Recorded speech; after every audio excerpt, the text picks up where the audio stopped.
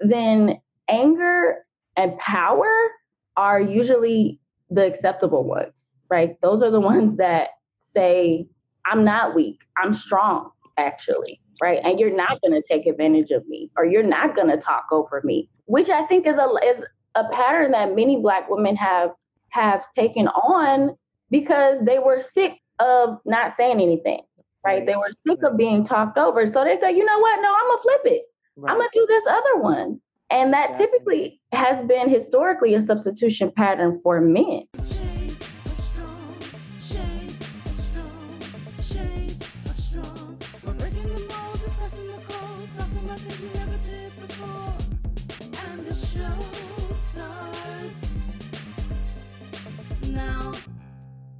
And we are back with another amazing episode of Shades of Strong. I'm your host, Shirley Hubbard, and behind the mic with me is the other half of this dynamic duo, Natalie Bradshaw. Hey, Natty. How are you? Natty, every time I say, hey, Natty, you always sound like super, super soft. And then when we get into the conversation, it's like, yeah, I'm here, baby. So, yeah, hey, Natty.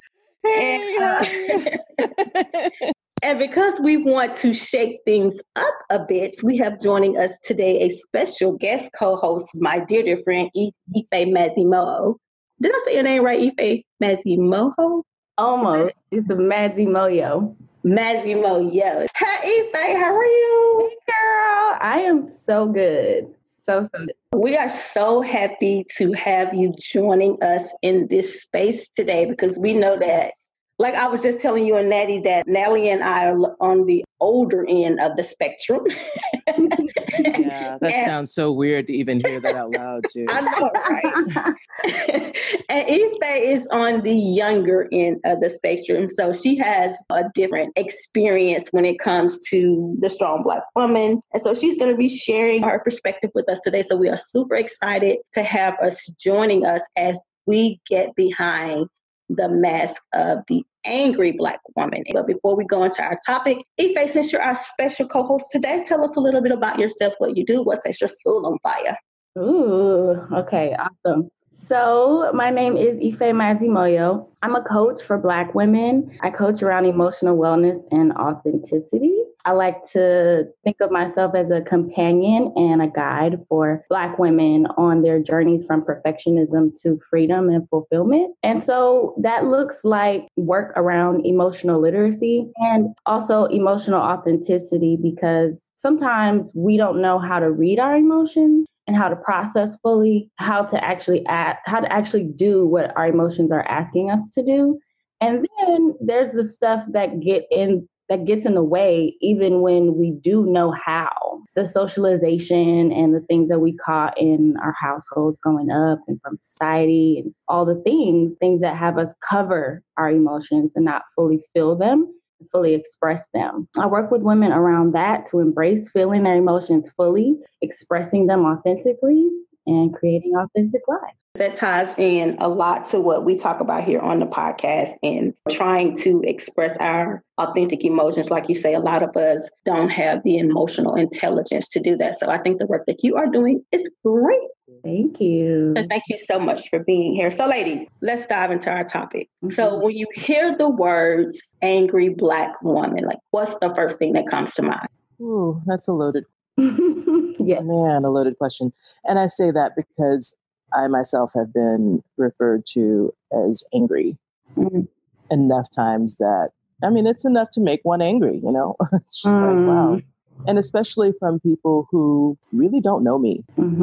I faced a lot of presumptuous people in life, like people that really think they know the real and they just know everything there is to know about me, like within personal interactions. And especially when we haven't had that many, it just seems to be a very flippant way of attempting to control someone by saying, oh, well, you're just angry and you just need to work on your anger issues. You've got a lot of anger problems. I'm like, you've known me for all of like 20 minutes. How?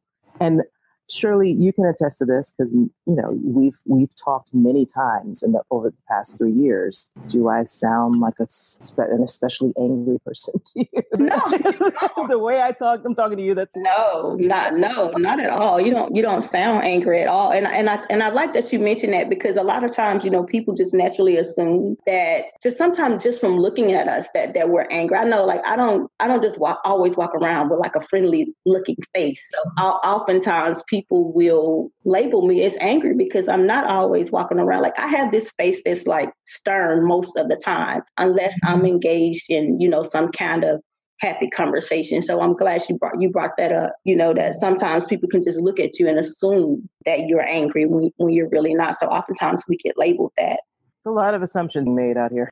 Oh, yeah, absolutely. Absolutely. And like I say, that's what we're going to talk about today, aside from just what appears to be on the outside, but what's going on in the inside. I feel like there's a root cause to the anger. And a lot of times people don't get that. We get labeled angry because, I know for me personally, sometimes it's because maybe I have some unprocessed feeling or emotion, and that often can mask itself in anger. Yeah. When I think of the angry Black woman, quote unquote, I think of two things. One, much like you said, Madeline, it is extremely dismissive, right? And I think that, so I think of that, like, oh, someone is trying to dismiss a Black woman's feelings or expression by labeling her an angry Black woman. And as you said, Madeline, like, ironically, it comes from folks who don't know you, right? Who would not know you well enough to label you anything, right? Exactly. So then we know it's dismissive, right? Because they don't even know you. So, that's the first thing that I think of. And the other thing is something that just totally slipped my mind. Which happens all the time. I have to tell y'all, that happens all the time. But let's see, the angry Black woman. Oh, I think of a myth. It makes me think of the fact that that's a myth, right? So here's my thing about the angry Black woman, or even the strong Black woman, or the anything Black woman. We are not defined by one thing only ever, right? Especially one emotion. Because the thing about emotions is they come and they go, right? So to label anyone based on something that is temporary, even if it's frequent, right? Even if we are frequently feeling angry, as we have the right to do, no one should be labeled one thing, right? And beyond of one thing based on one emotion. So for me, I would have the same problem if we were talking about a sad Black woman. Yep. And it would also be equally as much of a myth if we were talking about a happy Black woman. Mm-hmm. I mean, we don't talk about that so much because I get that we love happy feelings. Happy feelings just are not an enemy to anyone. So we love to be in a joyful state, which is good and natural. And it also keeps us from allowing ourselves to authentically feel all of the feelings that we feel at any given time. Right? I think of it just as a huge myth, and it does remind me of this internal versus external conversation of essentially that the angry Black woman label or idea, I do believe, comes from outside of our community, right? Yes. Just as those people don't know you, Madeline, are calling you an angry Black woman as opposed to your friends or family. Right. It's coming from white, Eurocentric, dominated culture society. And it's coming as dismissive. That's the first thing. And then, that's the external conversation, right? Is the labeling coming from outside. And then I think the internal conversation is one of, have we taken that on ourselves? Do we believe it or do we not? And what do we believe about that? And then this conversation that you talked about, Shirley, of what's behind the mask, right? Like, if we are playing this role that's been assigned to us, or labeled to describe us as such, then what's actually behind that for us, and how is that unhealthy for us, and then what do we want to do about it as an individual? Now, I think that's an excellent question, because I know for me, I'm more cognizant of how I express my emotions, to make sure that I don't want to say I'm expressing the right emotion at the right time, but that's kind of what I'm trying to do. I want to make sure that if it's fear, that it doesn't come off as anger. If it's hurt, it doesn't come off as anger. If it's frustration, it doesn't come off as anger, because I find that I'm guilty of that, because sometimes I'm not able to verbally express how I'm feeling. And instead of really dealing with what's going on with me at that moment, it often comes off, oh, she's mad about this. And I actually believe that in my mind, like, I'm mad, but in essence, I'm not really mad. I'm either hurt, I'm either frustrated, but it's not anger. It just manifests itself in anger. So I'm very careful about that now. Like, I pay really close attention to how I'm expressing my emotions, and to be sure that I'm expressing the right emotion for that particular circumstance, if that makes sense. Yeah, absolutely. Absolutely. And, what it brings to mind is this concept that I call substitution, which is essentially when we substitute one feeling for another. And that always happens when we are afraid or don't feel full permission to show what we're actually feeling. And that comes from what we were taught or what we caught, as in what was modeled for us about what was safe and okay to show and not to show. And this is really the internal conversation that I think is so important for us to have as Black women and as Black people, because there are certain things that it hasn't been safe for us to show as Black women for generations. Yes. And so that's a conversation that we need to have and look at, and each one of us, right, looking at what was it safe for me to show in my household growing up? What was it safe for my mother to show or not to show? And also, what was it safe for my father to show or not to show, right? The men in my family, and going up the generations, so that we can try to see and understand how this injected or internalized oppression has come down to us. And for each of the feelings that it was not okay for us to show, we were taught to show something else instead. So for many of us, we're substituting and we're showing a lot of anger. And the thing that, and I absolutely love this topic. It's different for all of us. It's different based on where you grew up, right? Like regionally, like in the South, it was not cool to be angry, right? For Black women, for a lot of us, it might look a little different in the North. It's going to look different generationally. Right? So, for many of my folks who do come from the South, for women, it wasn't okay to show anger. And so we were going to look nice and substitute peaceful, right? So peaceful and joyful, and like everything was okay. We were going to, if people were arguing or there was some kind of conflict in the home, we were going to be the peacemaker. And that was the role. Specifically, I'm thinking about my grandmother. That's what she did. That was her pattern, right? That was her substitution pattern. Then for certain other ones of us and for other generations, mad actually was what we did have permission to show. And showing vulnerability, showing scare, showing sadness was not okay, because weakness was not okay. Right. And for certain ones of us, we have both of these patterns happening at the same time. So I think when it comes down to the mask and anger and what's behind it, it does have to do with these patterns, right? And usually I think for a lot of us, there's a lot behind the anger, because if we are convinced that showing vulnerability and showing sadness or fear is weakness, and we are absolutely not going to show that, or in certain situations, we're absolutely not going to show that, then anger and power are usually the acceptable ones, right? Those are the ones that say, I'm not weak, I'm strong, actually, right? And you're not going to take advantage of me, or you're not going to talk over me, which I think is a pattern that many Black women have taken on because they were sick of not saying anything. right? They were sick of being talked over. So they said, you know what? No, I'm going to flip it. I'm going to do this other one. And that typically has been historically a substitution pattern for men, right? Where they're going to show anger and power, and they have the full permission to do so. So for many women, what a lot of us have done is said, I'm gonna do what they doing because you're not gonna talk over me no more. Right? So it's a complicated tangled web that we weave. I'm so glad you brought that up, Ife, because I feel like one problem or one challenge feeds into the larger challenge. Like I think about my own mom and my grandmothers as well. And they were just like what you were describing, your grandmother. Mm-hmm. If my mom was angry, we didn't know it. She got very quiet. That's how we knew she was angry. And that's exactly how I am.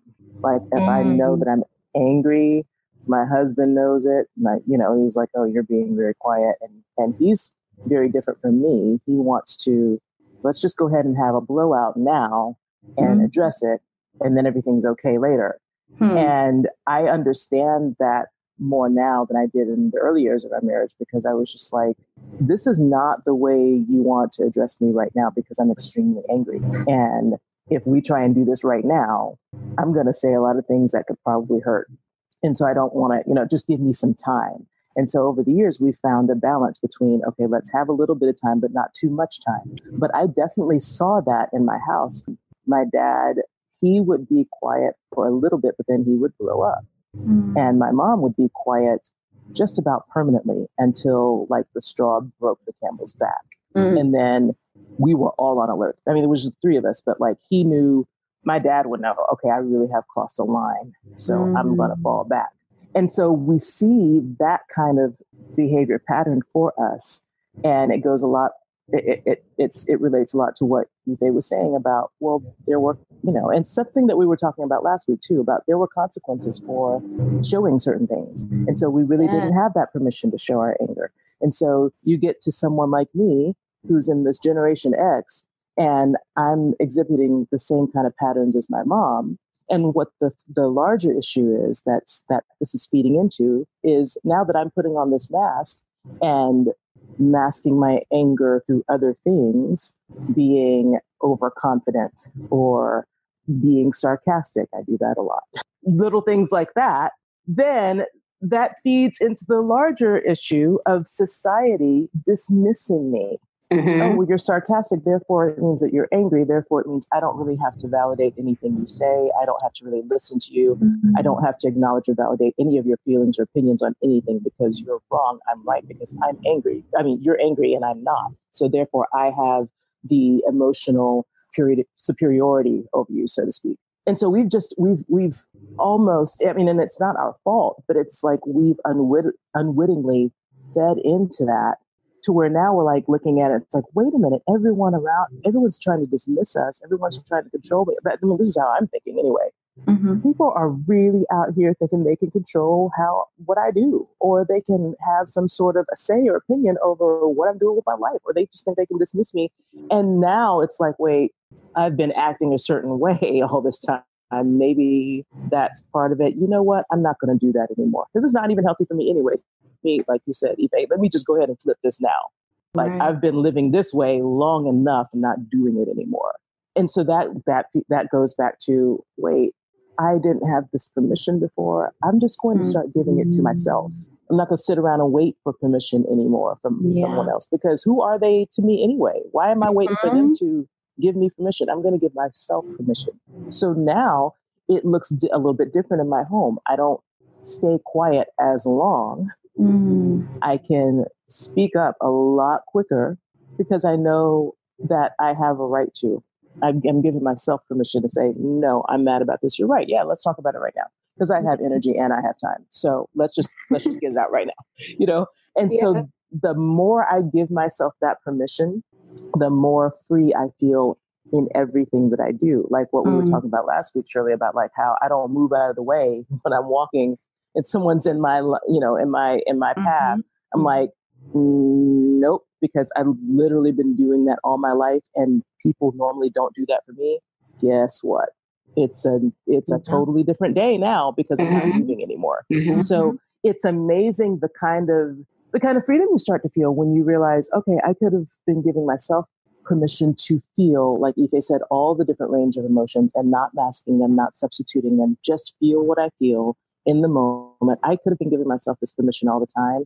And better late than never that I actually realize that now. And so now that we realize it, we're showing other women, hey, no, you've got this power too. You can give yourself permission too. We are showing our daughters, our nieces, cousins. Yeah, you don't have to bottle it up and wait for it to explode like a soda that's been shaken on a hot summer day. You can let it out right now. Because I spent 40 years as that Coca-Cola bottle in that Atlanta heat that, oh my gosh, you literally were just like shaking all this time and pow. And I'm like, wait, that's not good for anyone around me, of course, but it's especially not good for me. I want to take note to two things that y'all said. One was that, well, overall, what I heard y'all say was that we've contributed to this label being placed on us. Number one, because of the silence, because we've already said that the word angry was meant to silence us. So, Ife, when you were talking about how you said your grandmother just got silent, and Natty, you said your mother got silent. And so we've silenced ourselves. Not only has society used the word angry to silence us, but we too have used that word to silence us. Now, I understand that, you may need a moment to breathe and relax so you don't say things that you don't need to say. But I think it's important to note, and I think, Natty, you said this is not to stay silent too long. Right. Like just like the world has labeled us as angry, we kind of sort of labeled ourselves as angry when we go to that silent place.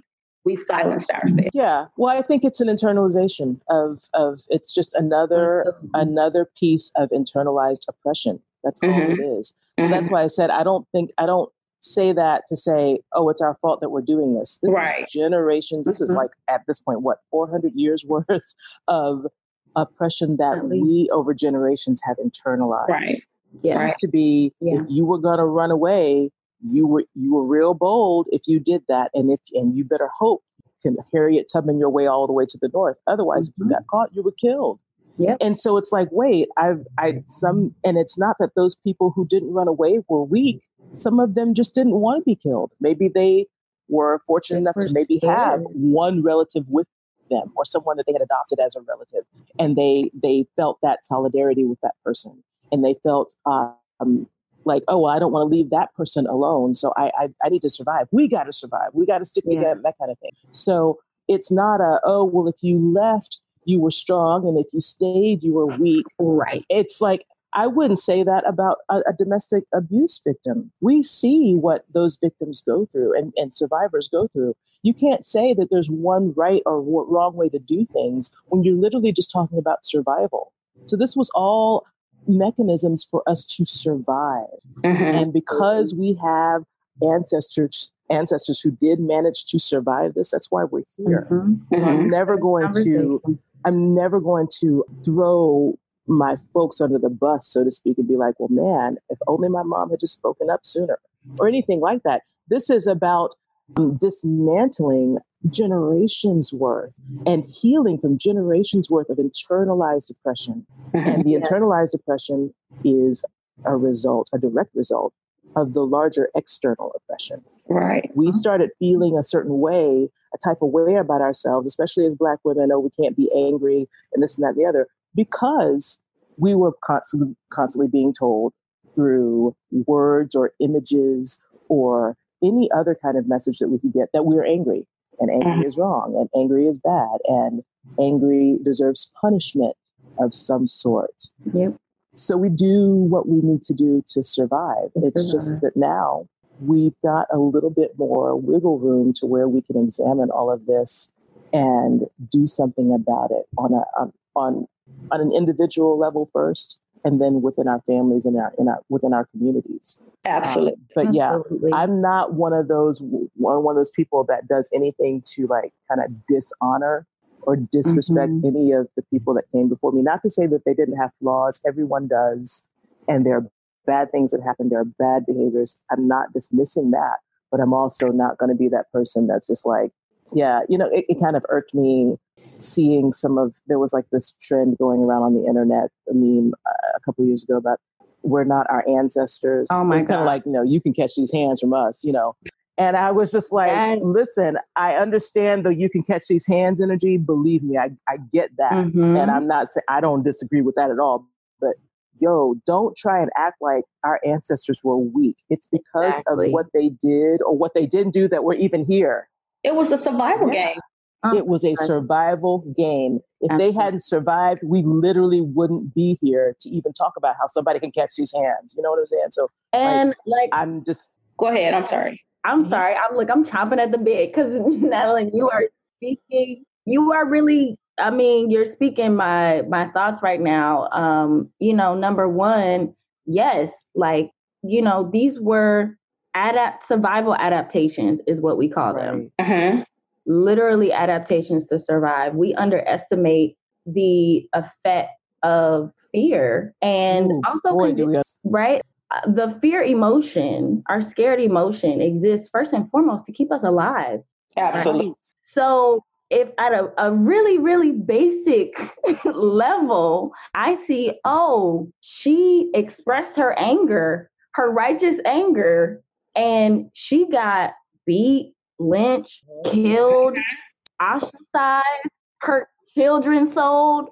Oh, you know what? We not going to do that. Mm-hmm. And you know what else? So that my children can survive, I'm going to teach them not to do that either. That's what we did. That's what we did. Because I don't want my baby lynched either. I don't want my baby sold either. I don't want them to lose me. So absolutely not. We're not expressing any of that. And or it's going to come through another door, right? It's going to come through another door. And if that's what we have to do to survive another day, then that's what we will do. And many of our ancestors, I believe, started out doing that so we could live to fight another day, right? That's it. Absolutely. And along the lines, because because times were so hard, the brutality was so much, and we needed to survive, many of us lost the message of the goal is to fight and to resist this at some point, right? Mm-hmm.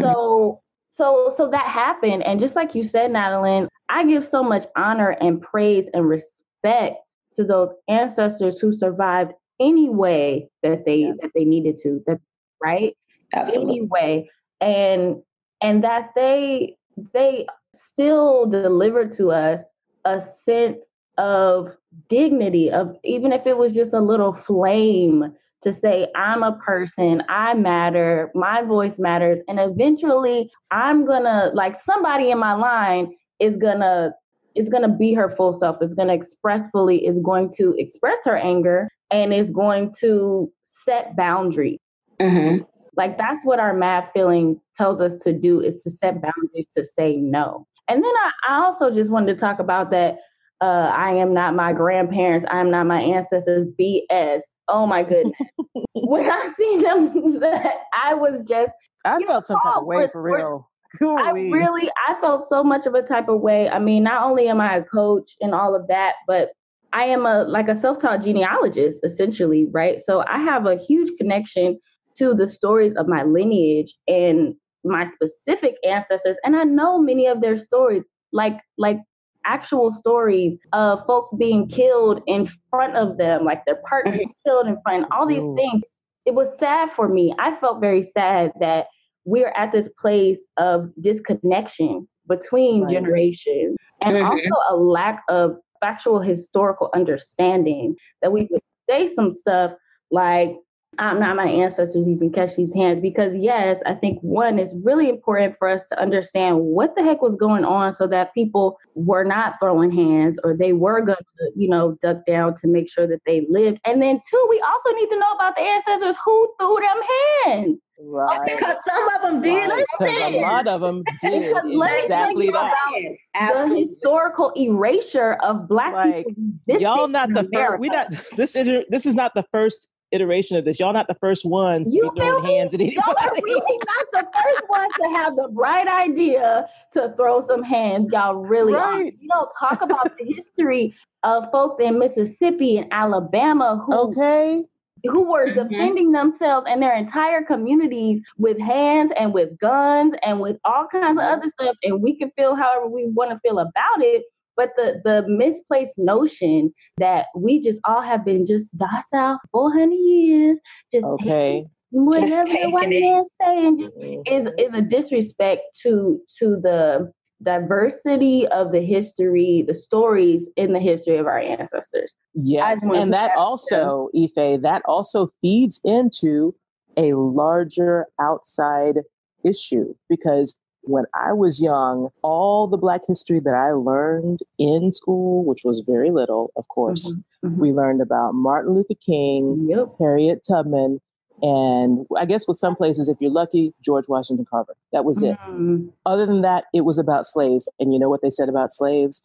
Oh, well, they worked very hard, and they were given their meals, and they had roof over their heads. So there are even some different kinds of books that are aimed toward children to try and make it seem like they were happy with their existence. Right. And it all portrays them as these docile little mules that just did that was their job. And it's like, whoa, if that's what the dominant culture wants to believe about us, because of course they're always trying to erase the real and trying to rewrite history to benefit them and to benefit their perspective. It's really super dangerous for us to be starting to believe that about ourselves. Absolutely. And to believe that, oh yeah, they all just kind of laid down and took it. No, that's not what anybody was doing. I mean, that's literally not what anybody was doing. Not what anyone was doing on any day. And I'm so glad you brought that up, because I really do think that all of this connects, right? As far as anger being demonized and dismissed, and resistance being erased and suppressed. Us resisting as a people in this country would be us using our anger. It would be showing our anger, rather. We don't even have to use it. It exists, right? Yes. It would be allowing ourselves to feel mad because we have been violated. We feel naturally mad or angry when we are being or have been violated. So the resistance would be us showing that, because our mad feeling tells us to tell someone to stop, right? You absolutely not happening here. Don't talk to me like that. Don't treat me that way. It sends us a message to set a boundary, and in some cases to create an agreement. Like, you won't do that anymore. I don't feel violated. And if I don't feel violated, I won't feel mad. If we just paint the picture that our ancestors just weren't mad and nothing, there was no issue. And if you do have to kind of fight for your rights or resist somehow, you want to do that peacefully. And that is a respectable way to go. That's a way, that's a way where you can still maintain some dignity.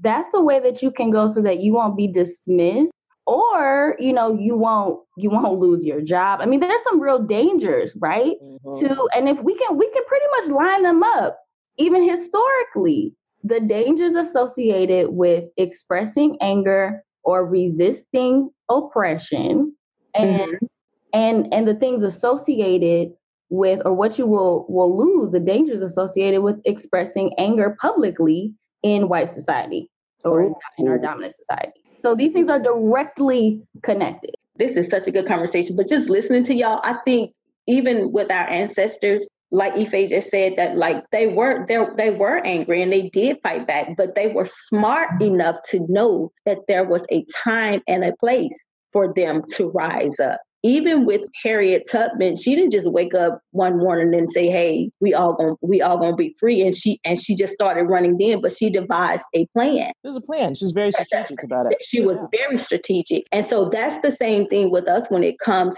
to whether or not we want to, I guess, express that anger, is that there's a suitable time and a place for it. It has to be handled properly. I guess that's what I'm trying to say.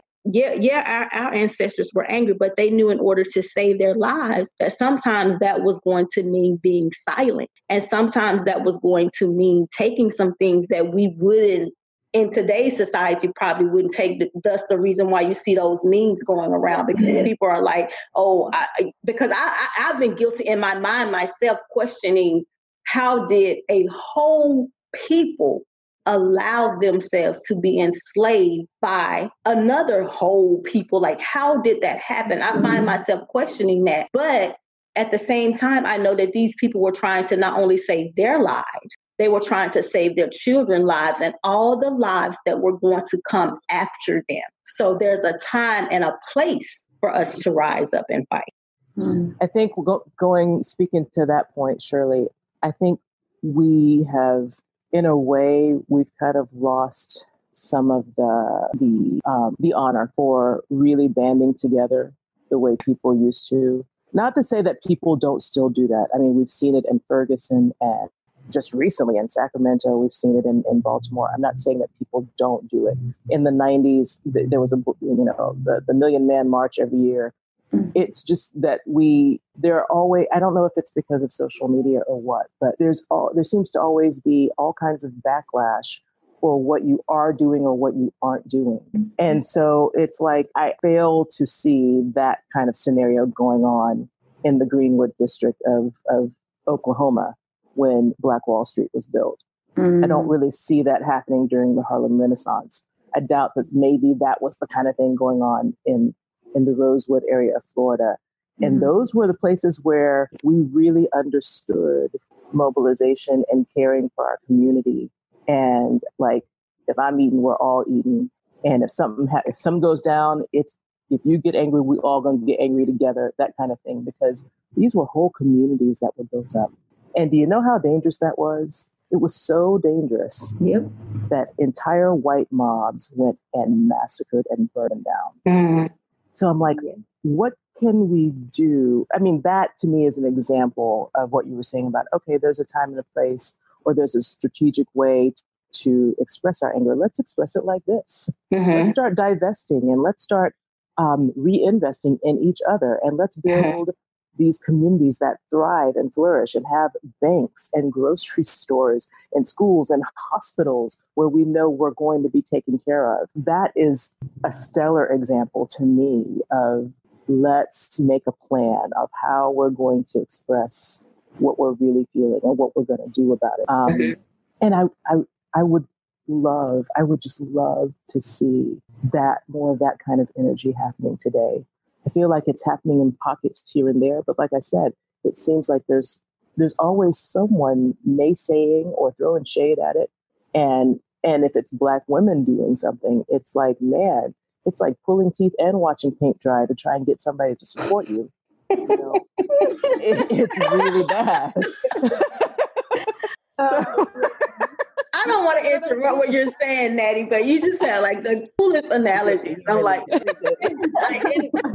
in last week's episode, painful you and talked slow about is what I'm saying. Painful and slow. Right. It's just like you have the coolest, like, you don't know me from Adam's toilet water. I'm like,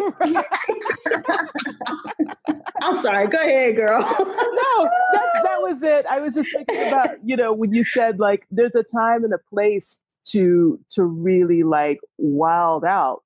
Yeah. And how are we gonna wild out? I'm not saying that, because Martin Luther King Jr. said a riot is the language of the unheard. You're never gonna hear me say stuff about, oh, I can't believe these people are rioting. That's not me, honestly. Right. Like, because I get where that anger is from. And I do also think it's partly because you get beaten down so much with different things and eventually you explode. Maybe people were silent far too long far too often because there are things that are absolutely horrendous happening far too often. They were like, okay, this is just going to explode and spill over onto who knows what. Okay. But I feel like, wow, what will it take for us to get more of that kind of energy that we saw during those other times, and where we really are locking hands together, especially across generations. Like you and Ife and I are talking now. Ife is in her 20s. My oldest son is in his 20s. He's 22, but they're in their 20s. They're millennials. That's a different generation. And how can we get amongst ourselves as Black women really this energy of locking hands across generations and practicing giving ourselves and each other permission to feel all the things so that we aren't bubbling over and exploding. And so that we're also extremely wise about, okay, this is a thing, we feel all the ways about it. This is what we're doing. This is what we're going to do about it. And then we line things up A through Z, like a plan, and we implement that plan as a way to express those feelings of anger and those feelings of we're not standing for these injustices anymore. I don't have any answers for that, but that's just kind of the wave that I'm on. That's the thing that I think about a lot. Right. Yeah. As you were posing the question, what came to me was I think that it's going to happen one relationship and one group of women at a time, right? Or even one group of people, right? I thought about me, myself, Natalie and Shirley having this conversation here today. And, then I thought about my mom, and my mom is 61, I believe. And she has shown me how to exist between the generations, you might say, right? And she does a fantastic job, I think, specifically as a woman of her generation, to connect to younger women. There's an idea she has for a group right now about bringing women together, who are in business and us all helping each other out, this will be Black women. And one thing I didn't say was, the tools that I use in my coaching and the things that I've talked about today, I learned directly from my parents. They do this work all the time. So I learned this, modeling this from my mother. So this group that she has in mind, we're going to come together and we're going to use these tools too. And we're going to be authentic and we're going to, share all the things as you were kind of envisioning, Madeline. And I think that from there, even from us just having this conversation today, if we were to want to expand, right? If Shirley were to introduce me to another woman of another generation, then it grows from there. And then I'm inspired to introduce more of my friends to some older women. And then it continues and continues and continues. And, maybe it inspires another group. I'm also always a proponent, kind of like you said, Madeline, like young folks, I guess young folks like my age, have this idea like, oh, like we were the only ones to like have this idea to like throw hands, right? I think that happens so often these days. Folks become so-called woke or conscious or whatever you want to call it, and be like, we need books and we need schools and da da da. And I'm like, you really think you're the first one? No, like we've been fighting all our lives. I mean, like it astonishes me. I saw it all through college, and I grew up in a family who like my parents went through that journey, right? And so they raised me in that. So I grew up with the elders who wrote the books. My parents have a school. I know people who run institutions. Part of it is also us extending our awareness and assuming. I always encourage people to assume that folks somewhere are doing what you're thinking about, right? What you're envisioning, and getting connected with them. And sometimes, we also have to be real about this. It's not always 100% a match, because maybe we do things a little bit like this way and y'all want to do things a little bit like that way. And that's okay, right? Like Black people are not a monolith. We got different things we want to do, and we can be allied while also being focused on some different things, or, having a little bit of a bit this way versus another bit that way. And I think as far as growing on a large scale, like, communities like Black Wall Street that you were talking about, and like as a community, like whole communities, one, I do want to give credit to where these things are happening. Right now, I know WeBuyBlack.com is raising money to open up like a Black-owned Whole Foods in Atlanta. Oh my gosh, that's amazing. That's wonderful, because that's my hometown. I know, and that's where I am. That's my hometown as well. So shout out to Atlanta. Yeah, shout out to Atlanta. Next time I'm in Atlanta, I'm gonna have to hit you up. Yes, let's do it. And I do, Yes. I want to shout out Atlanta because Black folks have been doing it in business here for some generations. Yeah, that's right? true. I mean, that's absolutely right. I have had a Black AF upbringing, livelihood, because Black folks have been doing it here for a minute. And so yes, that's happening. So anybody listening and all of us, like, let's please support them, because folks are here trying to do it. I'm always like, a lot of times we talk about, oh, and we don't do this and we don't do that. There are ones of us who are. So I just always want to give credit to those folks. Like, find a thing and join a thing, or support a thing, right? Oh, I love that. Find a thing and join a thing. I love that. Like, we don't always have to recreate it, or again think that we're the first ones to come up with it. I think one important part of that is us really, again, looking at fear. Our feelings are all up in this, and we're feeling multiple things all at the same time. Yes, we react in anger, or we feel anger at the injustices that we are facing, and that have been done to us for generations. And then we, a lot of time, we want to strategize, and with good reason. We need to strategize and we need to build. We got a plan. And for many of us, again, conditioning and fear, like there was an impact to those communities being like massacred, right? Like what happened there for so many of us, even down to, I might want to say, like on a level of DNA. We have trauma around what happens. Yes. You build that way, right? People come after you, and not just massacring you or dropping bombs on you, which, would be politically incorrect in this day and age, but like suing you to death, right? Finding these little loopholes, coming after you, right? Discrediting you, public lynching, but not lynching, but basically doxing you online and exactly. So these things are real, and it's gonna take practice, essentially, I think is what it comes down to, right? Like we get better and stronger at fighting as we continue to fight.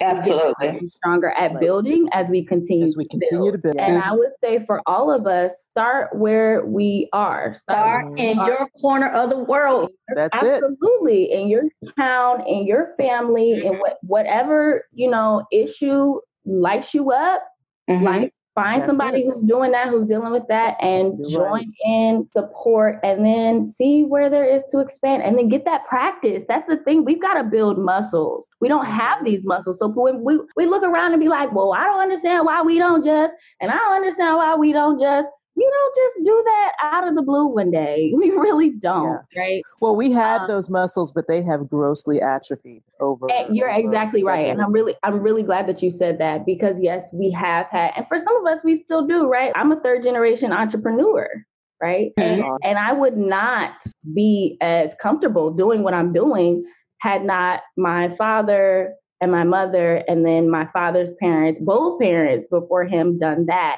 So yes, we have this history that we could call upon. That's so important. I'm glad you brought that up, because we don't necessarily have the muscles.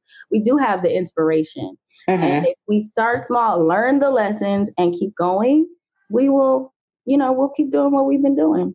You're absolutely right. And that's so encouraging to hear you say that. Yes, I am definitely looking up the grocery store in Atlanta. I believe it's called Soul Food. Oh, that's so good. Soul Food Market. That's it. Of course it is. Soul Food instead of Whole Food. Of course exactly. It is. Yep. That's so good. Soul Food Market. You're absolutely right. Like, I think you and Shirley and I, we each individually are working on our own things to build. I know my child is, and I love that we're coming together through this podcast and through other things to link up and continue to build and support each other. I feel like also the more support we feel, the more supported we feel, just in general, not just in, I'm building something, support me, but just in life, the more we feel the strength to give ourselves the permission to feel those other emotions. A lot of times, this is at least what has been true for me. Most of my life, I didn't really feel supported. I felt loved, I know my mama loved me. My mama loved me, and I know my daddy loved me. But there were lots of things. There were lots of things going on in my life that I never would have told my mom or dad. And so that's what I mean by not feeling that I'm supported, because there were things that I felt like I couldn't talk to them about. And I've tried and I've worked very hard to be a different kind of parent in that regard with my children. And it has definitely worked with my oldest son, and I'm praying that I'm able to replicate that with my 3 younger children. But when you don't feel like you have the support that you need, not only is it extremely lonely, I was extremely lonely. I was also an only child, so that just made things worse. But that really becomes a breeding ground for a lot of these feelings that you don't deal with, that you don't allow yourself. And it breeds resentment. It breeds all kinds of other things that are extremely unhealthy, leads to, literal consequences physically. Like I have to take blood pressure medication. And so I love the fact that we are talking together, because to me, or at least for me, that is, it's a support. It's support. It's fine having someone to talk to about certain things. Yeah. Yeah. So important. And glad you brought that up. It makes me think of a quote that I know of from a Black psychologist by the name of Amos Wilson, who says, isolation is the handmaiden to oppression or of oppression. Yeah. If we're isolated, when we are isolated, it's so easy, as you said, isolated, and when I think of not feeling supported, that's what isolation feels like to me. I remember being in a very similar place. I have family who loves me. I grew up around a large community who poured into me and affirmed me. And when stuff was hitting the fan, like really, really, I did not feel comfortable talking to nobody but my mom. And sometimes not her. There was just that feeling of, yeah, they love me, and kind of like, that doesn't really matter right now. I can't I can't talk to them. I don't feel comfortable. And, that was when I felt most isolated. And so both on an emotional level and like emotional wellness and our collective wellness as far as improving our condition and our health as a community and as a people, I think it's true in both cases. If we are only like one, we won't flourish, both on a personal level. And I think that personal level is really important first, right? Like, I gotta feel supported if I'm gonna branch out and start anything or do anything, certainly. Right? Like, I have to feel like that's even possible. So I love this conversation because I think it touches on our personal emotional health and wellness, and how that really does affect and feed into our wellness as a whole. It does start with us individually, and do we have the space held for us to support folks in our circle, or folks who we feel like can support us to build us up enough where then when we do, we can do something or start something with that group. I know when I feel supported by a group or even one person, I feel possibility, like, let's do this. Even just, I feel that in this conversation right now, so I think that really is where it starts. Oh, we talked about so much stuff today. We literally, so good. It was good. It was so good. We literally went from the strong Black woman to the angry Black woman to how our ancestors have been treated, and Ife and them want to put hands on people. And now we're here where how we can support and grow and build together. Like, now we're on like, fam, let's link up, fam, let's create, fam, let's build. What we gonna do? Let's do it. Like, this was like all the things, like, for real. I love it. It was so good. Like, I'm so excited. Y'all know what? When I listen to episode 1, and I digress for just a moment, I am always saying super excited, super excited. That's okay. Girl, you excited. You excited. Let's be excited. Right. Anyway, I'm so happy that Ife came on today, because the perspective that you brought in, Ife, was beyond amazing. Because, you know, like we said earlier, like, you know, we're in this different age group and our experiences are not the same. And then you are a third generation entrepreneur. Go girl. Yes. I forgot about that because I forgot that your mom and dad started that school. So yeah. But anyway, y'all, this has been so good. Like I said, we talked about a lot of things in this episode, but at the end of the day, I think the message that Ife, Natalie, and I want to get over is, in the words of Ife, Black women ain't out here angry for nothing. Right? Yes. Ife, I remember when you made that post, and I never forgot about it. I don't know if you were on a bus or if you were on a train, but you were going somewhere. You were on a bus, and so she'll have to tell you the story another time. But that was the thing. I have to come back for that one. Yeah. That was the thing that stood, because you ended it. You said Black women ain't out here angry for nothing. I was like, yes, they are not out here. We are not out here for nothing. Like, we have reasons to be angry. We should have spaces to express our anger. And, you know, that starts with us giving ourselves permission, because we can't control nobody else and how they feel or think or want us to feel about expressing our emotions. And then, yes, it also is on us to make sure that we are feeling the range and the stuff that we stuff under anger. You know, it's up to us to start with us first. Absolutely. I totally agree. Well, Ife, not Ife, but Natalie, Ife and I think we just gave our closing remarks.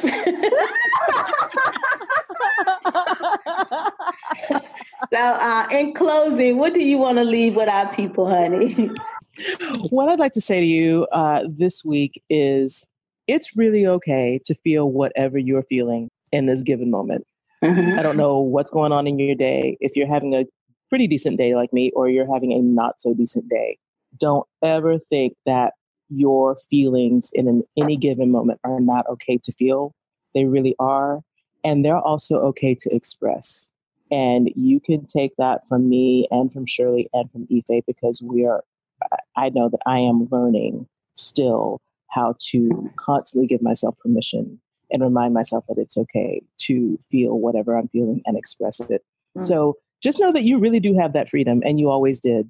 And do you, and do whatever you need to do to get that peace that you need in whatever given moment. Thank you so much. That was 100%. That was so good. Anyway, y'all, we got to get out of here. This has been beyond amazing. Ife, thank you so much for coming on. And please come, girl. You're always welcome. Come back anytime you want. All you got to do is hit me up and say, girl, what y'all talking about? Let me get in on that conversation today. And we got you. So yeah, come back anytime you want. All right, guys, we're going to get out of here. Thank you so much for tuning in.